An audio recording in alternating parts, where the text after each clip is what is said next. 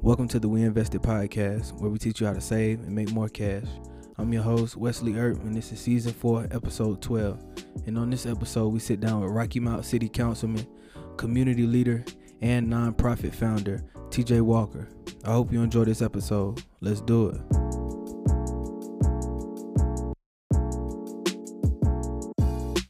Today on the We Invested podcast, we have TJ Walker, and he is a Rocky Mount Councilman of Ward 4, and he is also the founder of We Fit Incorporated, a nonprofit foundation. TJ, how you doing today? I'm doing good, man. How about you? I'm doing pretty good, man. I appreciate you for joining me, man. I know you're a very, very busy man. But before we get started, can you let the people know where they can find you on social media? Definitely, man. Facebook, TJ Walker, or TJ Walker, I think City Councilman, Ward 4 City Councilman in Rocky Mount, North Carolina, I believe TJ Walker, Rocky Mount Councilman of Ward 4. It's 2 Facebook pages, and also We Fit Inc., which is another Facebook page for the nonprofit. IG is TJ Walker Music or We Fit Inc. On IG. And I'm on Twitter, but I don't really use it like that, man. So really more so IG and Facebook. That's kind of the 2 social media tools I use. For sure, bro. So let's just jump right into it, man. And I want to start from the beginning, because I usually just interview entrepreneurs, man, but this is my first time interviewing an entrepreneur as well as a political figure. So I want to start from the beginning. So where did you grow up? I grew up in Rocky Mount, North Carolina, man, Sycamore Street. But I spent most of my time with my grandparents in Pine Tops, and, back and forth from Pine Tops to Rocky Mount, because my mom worked in Pine Tops as a teacher. So it was easier for her, and it worked better to just have, we could stay in my grandma's house, my sister and I, 14 months apart. We could stay at my grandma's house, and she'd either pick us up after work, or we stay down there a couple of days, or may stay down there a week, then come home on the weekends. But yeah, I grew up there, man, playing sports, baseball, basketball, football, and just in Rocky Mount, man. We finally moved from Sycamore to Bond Farm, which is by Northern Nash, during the flood in '99. That's how I remember the flood so easily, Hurricane Floyd, because I remember that's the year we moved. And I grew up in a 2-parent home. Great stability, great support, very supportive family, not just immediate, but my extended family, very supportive. And, we didn't have everything, but we didn't necessarily, want for anything either. We had all of our basic necessities. We didn't have to worry about lights being off or food on the table. So that wasn't, that's not a part of my story. It wasn't my struggle. So growing up, it was pretty cool, man. We didn't, we weren't spoiled, but we were definitely blessed. For sure, bro, for sure. And so how did you kind of get your start in politics, or what sparked that interest, in basically serving the community and getting involved in local government? Man, I grew up around it. So both of my granddads were politicians. My mom's dad, he was on the school board for 30 plus years. My dad's dad, he's a local pioneer, man, local legend here in Rocky Mount and in Eastern North Carolina in general. He was a first African-American county commissioner in Edgecombe County. And he's in his 51st year of pastoring right now. So they just, watching them, man, just help people, being plugged in the community. Trying to help people and be a voice for people that felt like they were voiceless. So watching them kind of it was almost like it was in the DNA, because that was my environment. I was surrounded by the Black men that I saw every day. That's what they did. So, being exposed to that is kind of what compelled me and pushed me to feel like, listen, this is a part of me. It's an extension of me.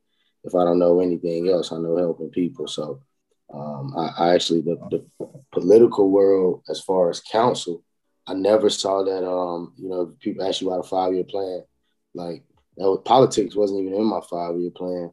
So the whole council idea, man, it just happened with going off to college and coming back, learning in college and watching the city you grow up in, seeing how it's changing, but also seeing how there are areas that's not changing that need to change, and figuring out what position that you need to be in, who are the players that can make those changes. And so it's one thing to be a voice, but it's another to be at the table to make the decisions. So I wanted to be both. I want to have my foot in the streets in the neighborhood, but I also want to have my foot at the table so that I'm not only advocating for the people, but I'm also being able to advocate for what they want and also make the change for what they want, or at least be a part of making the change for what it is that I'm hearing. So that's really, man, that's really kind of what pushed me to. I had a professor at North Carolina Central that told me 2 ways. He said, if you want to make changes in your hometown, he said, get you a nonprofit and get into local government. So I did both of those things, man. Watched and, waited for the opportunity. And, thanks be to God, man. I'm here today. Blessed, bro. For sure, for sure. That's a very, very dope story, man. So, for you personally, which one came first, getting into local government or getting your nonprofit started? It was the nonprofit. Yeah, the nonprofit. It was formed in 2014. It was my junior year of college, and I started it there. But it wasn't until the last 2 years that I got my 501c3. So we're totally tax exempt now, and it just opens up your as a nonprofit, man. It makes you more of a business that way. When you're tax exempt, you're able to leverage more dollars. You're able to be more attractive to donors, sponsors, and it just legitimizes what people call the not-for-profit business. And it's not technically not for profit, but it is a business, and you have to set it up like a business or it'll fail. So that was the first thing I got off the ground, and then politics followed last year. So I ran last year in the year before COVID, 2019, and coming in my second year now. It's a 4-year term, so I got 4 years in this term. Then I'll be looking to run again, Lord's willing, if that's the plan. For sure, man, for sure. And so I wanted to kind of talk more about that process of becoming a city councilman. Like, how was that process for you?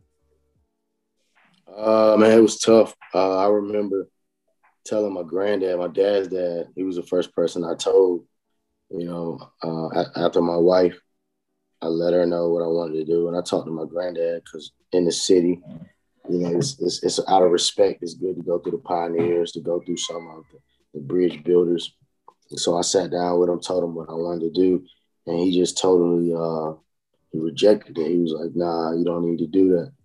So when he told me no, that I didn't need to do it, I knew then that it was time to do it. So I went ahead, man, and I talked to some more of the elders in the community, the stakeholders. Went and met with them, let them know, hey, this is what I'm going to do. Because the individual that was the current council person, she decided she wasn't going to run, but she waited until, well, for one, she refused to answer my phone calls until the day before filing. I called her probably a month straight, man, trying to figure out, hey, are you going to run? You're going to run? I need to make sure you're thinking about running. So she never answered. I left her voicemails, and then called me the day before filing and said, hey, I was just calling you, letting you know I'm not running. I'm like, yeah, I respect the call back, but I've already made up my mind. I'm actually going to be filing tomorrow. I am running. So she had another individual that she was grooming to run. And that's just politics, man. It gets dirty, but I went and filed. And once I filed, man, because I waited the day of filing, I had to start campaigning right then. And it only gave me a short block of time to hit over, man, probably, man, there's no telling how many people, probably knocking doors, but to cover this wide span of constituents in a short window. But, you know, it was what it was, man. You know, I pledged the greatest fraternity known to mankind, Omega Psi Phi Fraternity Incorporated. I grew up here in Rocky Mount, so that just sets you up to understand perseverance.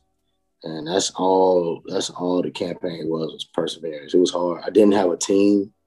Most people, you know, they have a team, campaign team. I didn't have a campaign manager. You know, it was just me, my family, and you know, I had a few volunteers every now and then, people that would help when they could. But and I got out on my bike and walked and knocked doors. I went door to door, man. My granddad, he helped me out a lot financially to be able to get me a campaign headquarters right in the middle of the ward. So it was really, man, I'm still campaigning right now, man. Just that campaign is simply just being amongst the people. For sure, bro, for sure. And so how did you pick like what ward you wanted to run for? Is that like something, how did that decision like come about? So my granddad, the church he pastors at, church he's been pastoring for 50 years, church I'm familiar with, it's in the heart of the ward, largest church in the ward. It was once the largest African American church in the city, but now, you know, as time progressed, you got some larger churches here, and I'm excited about that. But it's a church that was still in the heart of not only the ward, but in the heart of a community. And we, as a family, we've already been doing work in the area, so it was the perfect ward, you know, for me to step into and say, listen, the work that my family's already been doing, I want to continue that legacy and stand on the shoulders that and the foundation my family's already built in this ward. I already have a trust of the people in the community. You know, they know how we get down. They know how we take care of people, how we look at the people. Nobody's perfect, but they know as far as taking care of having people's best interest. You know, my granddad kind of stamped that for our name. So just standing on that name, being able to have that legacy to stand on helped me out a lot. Now, I just knew this was the place to be. I was able to find a house in the ward and like a phone call. It was just a call like, hey, I need to move. I got to be in the ward so I can run. Made a call, and it was a blessing, man. It was a blessing. For sure, for sure. And so how did it feel, you know what I'm saying, once you found out you were elected, and you know, what emotions were you feeling at that moment? Man, I went off, man. I remember being at the campaign headquarters. You don't have a TV, so you gotta watch it by your phone. So I just remember kept refreshing, and trying to get the results to come in. And you could watch the results as they were going. So it's like, you know, you could see it up, up, up. And I remember seeing early voting count came in. Early voting, I think I won by like 100 votes. And it was people in the campaign headquarters, man. I mean, like people that I hadn't seen the whole journey. It's people that I know didn't support me. You know, people was just, but they were at the campaign headquarters, you know, trying to see what was going on. My opponent, man, her team, they threw so much dirt on me and at least tried to just talk bad about me. And the sad part was it was another Black female, you know, African-American female, and the way they treated me, I'm just like, man, it's just, I'm thinking about everything that I had to go through while I was waiting for the results, watching my phone. All these people are standing around watching me. We got food, people eating, you know, they having a good time. And I'm just thinking about the whole process. I'm thinking about the whole journey. And once the results came in, man, I just lost it. I blanked. I just started like, I lost myself, man. I just started thinking about everything and everybody that told me I would lose, and how people was laughing at my campaign style, telling me my flyers looked like basketball promotion flyers and just clowning me. I thought about all of that, man. I thought about everything that people were saying, stuff they didn't think I knew, you know, the subliminals, the shots and everything. I thought about all that, man. I just lost it. I snapped. And I just, you know, I thank God. Then after that, man, I just went off. I blame. Yeah, I blame. I Nah, man, blame. that's definitely a big moment, man. You definitely deserve a blank, man, for real. After what it sounded like you went through to get to where you are. But you know, so doing my research, it has your primary goal listed as to bridge generational and racial divide gaps through equity and social justice in local government. So, what does that mean to you? Man, being able to, it's a huge gap. So it's a huge gap in generations, a huge gap in races. And, even within our own race, it's a huge gap. So trying primarily to get the younger generation and the older generation to stop. Because during the campaign, I saw the worst of it, man. Like the older generation just, you know, for some reason, man, they couldn't find it in their hearts to help me, but they rather bash me. So seeing that perspective of how the older generation thought about me being the younger generation and the rest of the younger generation, I'm like, man, that's not the way it's supposed to be. And then we're quick to blame another race, for our oppression. I'm like, look how we treat ourselves. So I really want to focus on bridging that generational gap, man, bringing both generations to the table together, having conversation, um, having time to really, I feel like we don't fellowship enough to understand each other. We just quick to judge based off what we don't understand, rather than taking time to really fellowship, getting to know somebody. And that's not just with us as a people, but that's across racial barriers. We rather just say we don't understand it, we don't know anything about it, we're ignorant to it, and we're just, pass the judgment towards it without even trying to get to know. So, man, I like taking time, sitting down with people, understanding, it's even if you're a racist or even if you're not of my generation, or if you're not my color, or if you don't, I still want to find a way to try to understand why you think the way you do. Psychology was my undergrad major. So as in that major, it was just huge to try to figure out why people think the way they do and why they act the way they do. So For sure, man. And that was one of the questions that I had down to ask you too, man. How do you think that, you know, your education and your educational background benefits you to help serve your community and the people better? it helped, man. The fact that I went to a HBCU, I not only was a psych major, but in psychology, they teach you African American psychology.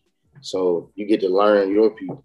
You get to learn the psychology of the Black American. You get to learn, and that's huge, man. We think we know so much about us because it's our culture, and it's a lot of things that we overlook and a lot of things we don't. So taking time to really understand why we might do some of the things we do and why we may act the way we do. That helps you get to the root of really addressing the real need. A lot of people try to address the need and don't even know the root. And that's not gonna fix anything. For sure, bro, for sure. And so when I was you know what I'm saying, kind of doing my homework on you and checking out different pages and different websites, I saw that you were, I guess we can call it this, it was a public safety initiative where you were with the fire station 2 in Rocky Mount, walking through your ward and checking smoke detectors and kind of being involved with the people right there with them. So what did that mean to you? Like, what was the significance of making sure that you were able to walk through and personally check on some of these, some of the residents within your ward? Man, making sure people are safe. Um, and not only that, but people seeing you, and it's not time to be elected. People seeing you, and it's just a normal day, a regular day. Like that was a Saturday morning, and people knowing that you care about their safety and that you care about them. That was the biggest thing to me. But on the flip side, also being there with the people that basically work for the council, the fire department. they're employed through the city. So letting them know that, hey, I got your back as well. I'm here for the people. I'm here for you as an employee. I'm here for my people as a constituent and as their councilman. So really just showing people, man, that you care for them, care about them, and you value their work and you value their thoughts and their voice, and you just value them as a collective body. For sure. That's dope. So, another post that kind of stood out to me, it looked like you shared it, but you were talking about, developments coming to Rocky Mount. So is there anything that you can talk a little bit more about, kind of elaborate on the developments that are coming to Rocky Mount? Yeah, it's a lot coming, man. We've got a huge tire company that's coming from China. They've already broke ground. We're developing our downtown currently. So one of the most historic downtowns is going on the redevelopment stages.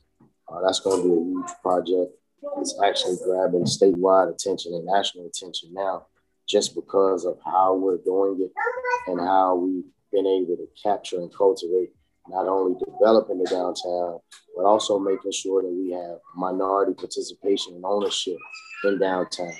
Not many downtowns, very few in America have that, So looking at some Black Wall Street, when we talk about Black Wall Street in Tulsa and Black Wall Street that was in Durham, North Carolina, we're able to create that environment and culture in Rocky Mount because we have a 67% African American population.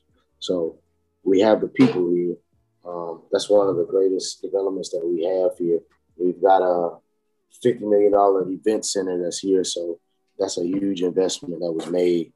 And we're just developing around. We have an affordable housing bond that we're approaching. We're going to be looking at going to the state, trying to figure out how we implement this affordable housing bond so that we can create affordable housing and housing incentives and initiatives for developers and for constituents. So it's a ton of development, man. There's a development project that I'm working on with people within my ward of a community development resource center so that we can stop trying to band-aid our community, but really give them access to true tools that are solution-based that can really help change their lives and sustain themselves and the community rather than just continue to band-aid the community. For sure. And that's dope, man. And just seeing that change coming to Rocky Mount is crazy. It's crazy, like with all the eyes on it and all the attention it's getting. It's like you can really feel that energy. You can really feel the energy coming to Rocky Mount. But just to kind of switch gears a little bit, I wanted to dive deeper into your nonprofit, We Fit. Before we started recording, I think you told me what it stood for, the acronym for it, and I thought it was deep. And I just kind of want to hit on that a little bit more. So would you mind explaining, the idea behind We Fit Incorporated? Yeah, man. We Fit Incorporated is working to expose future intrinsic thinkers. My boy Ack, he came up with that when we were undergrad, that acronym for the nonprofit. But the gist of what we do is focus on African American youth development. Primarily now, we've kind of shaped it to where we have gotten a little more detailed, where we focus primarily on African American male development, beginning at age 8. So exposure is our template, man. If we had to say, what do you focus your program around? It's exposure. Everything we do, we want to expose kids to something that they may not be exposed to within their environment. So therefore, their minds can be broadened. Their perspectives can be shaped a little differently because they've been exposed to things that they normally wouldn't be exposed to in the community. And many times we don't have to go out of the city to do it. It's a lot of things in the city that inner city kids aren't exposed to just because they rarely come out of the neighborhood.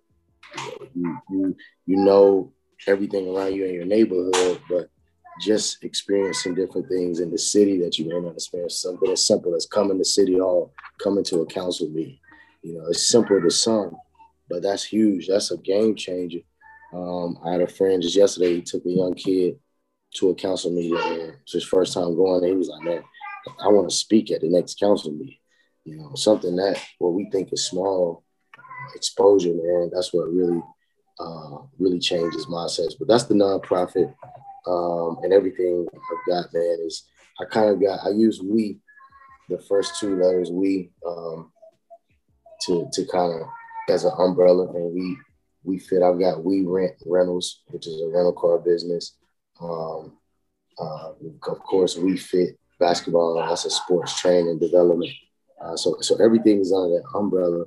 But the original name of We Fit came from the Hamitic hypothesis, where in the Bible it talks about the Hamites and how they were people that were told they didn't fit into a certain area, basically. And so the whole We Fit concept is to be able to share with kids that, hey, listen, this may be a world that tells you you don't fit here, you don't fit in America, and you don't fit. We may hear that constantly and we may see it constantly, but we want to show you that, yeah, you do. Not only do you fit here, but you can sustain yourselves here and your family.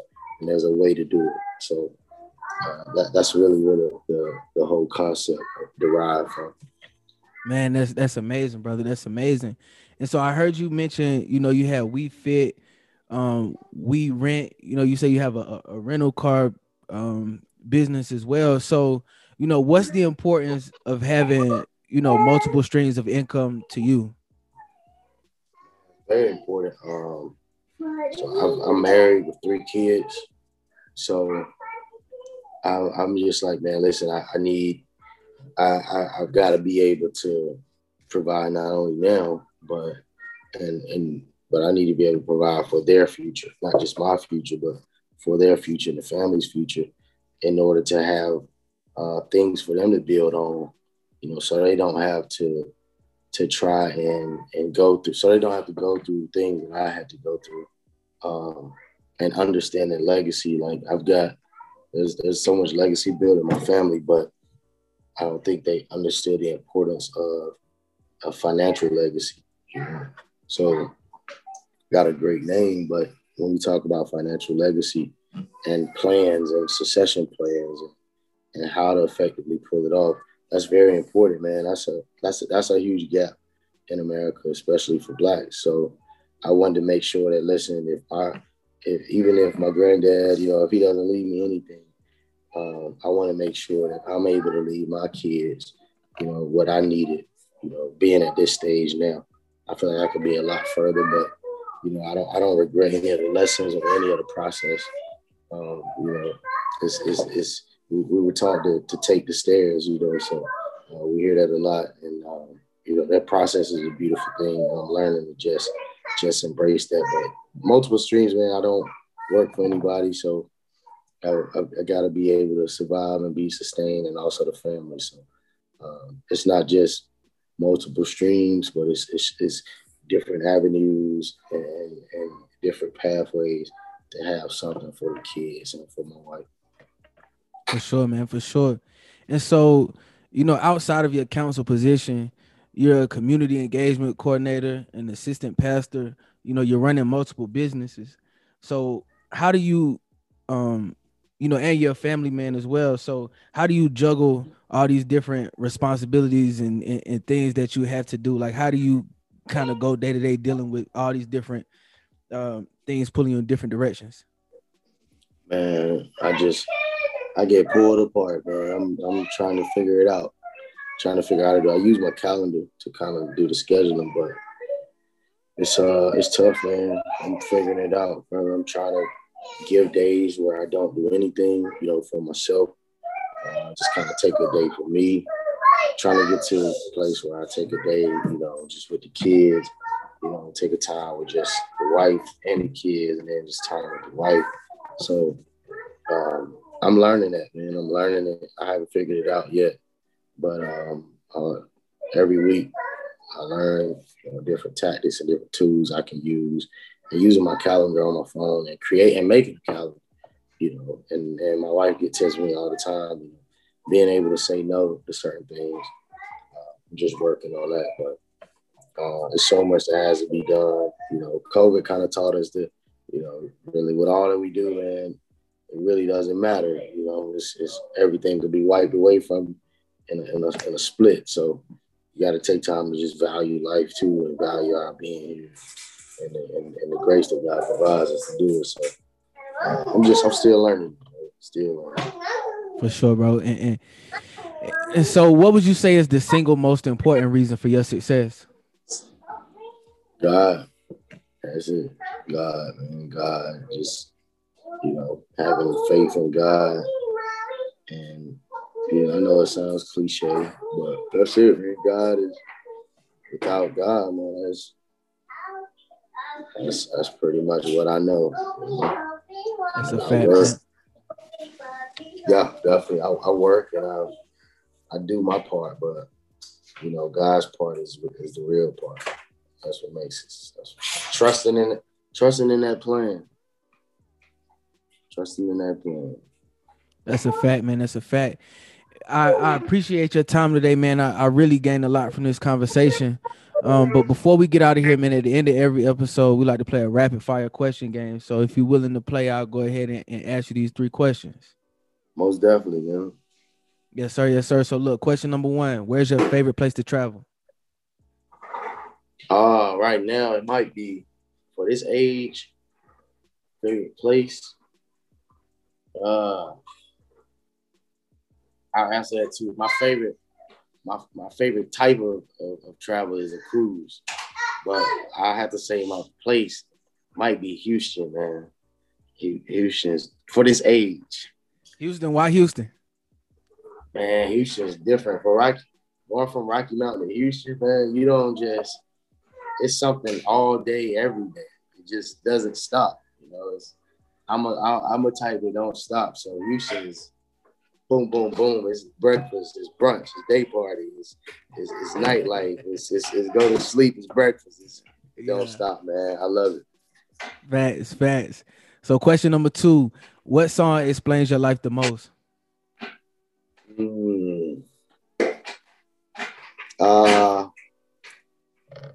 God's plan. That's a bar. All right. Question number 3, last one. What's an amazing thing that you did that no one was around to see? Shoot, man. Just today, man, I talked to a homeless hero, homeless 18-year-old.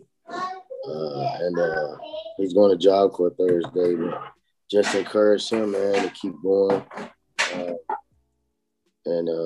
Yeah, man, that was just it was amazing. It was amazing just to hear his story and to let him know keep going. That's what's up, man. Hey, TJ Walker, thank you so much for your time, man. It's a legendary episode for sure. Man, no doubt. I appreciate you for inviting me, and I thank you for your time, man. Thank you for thinking of me. Yes, sir.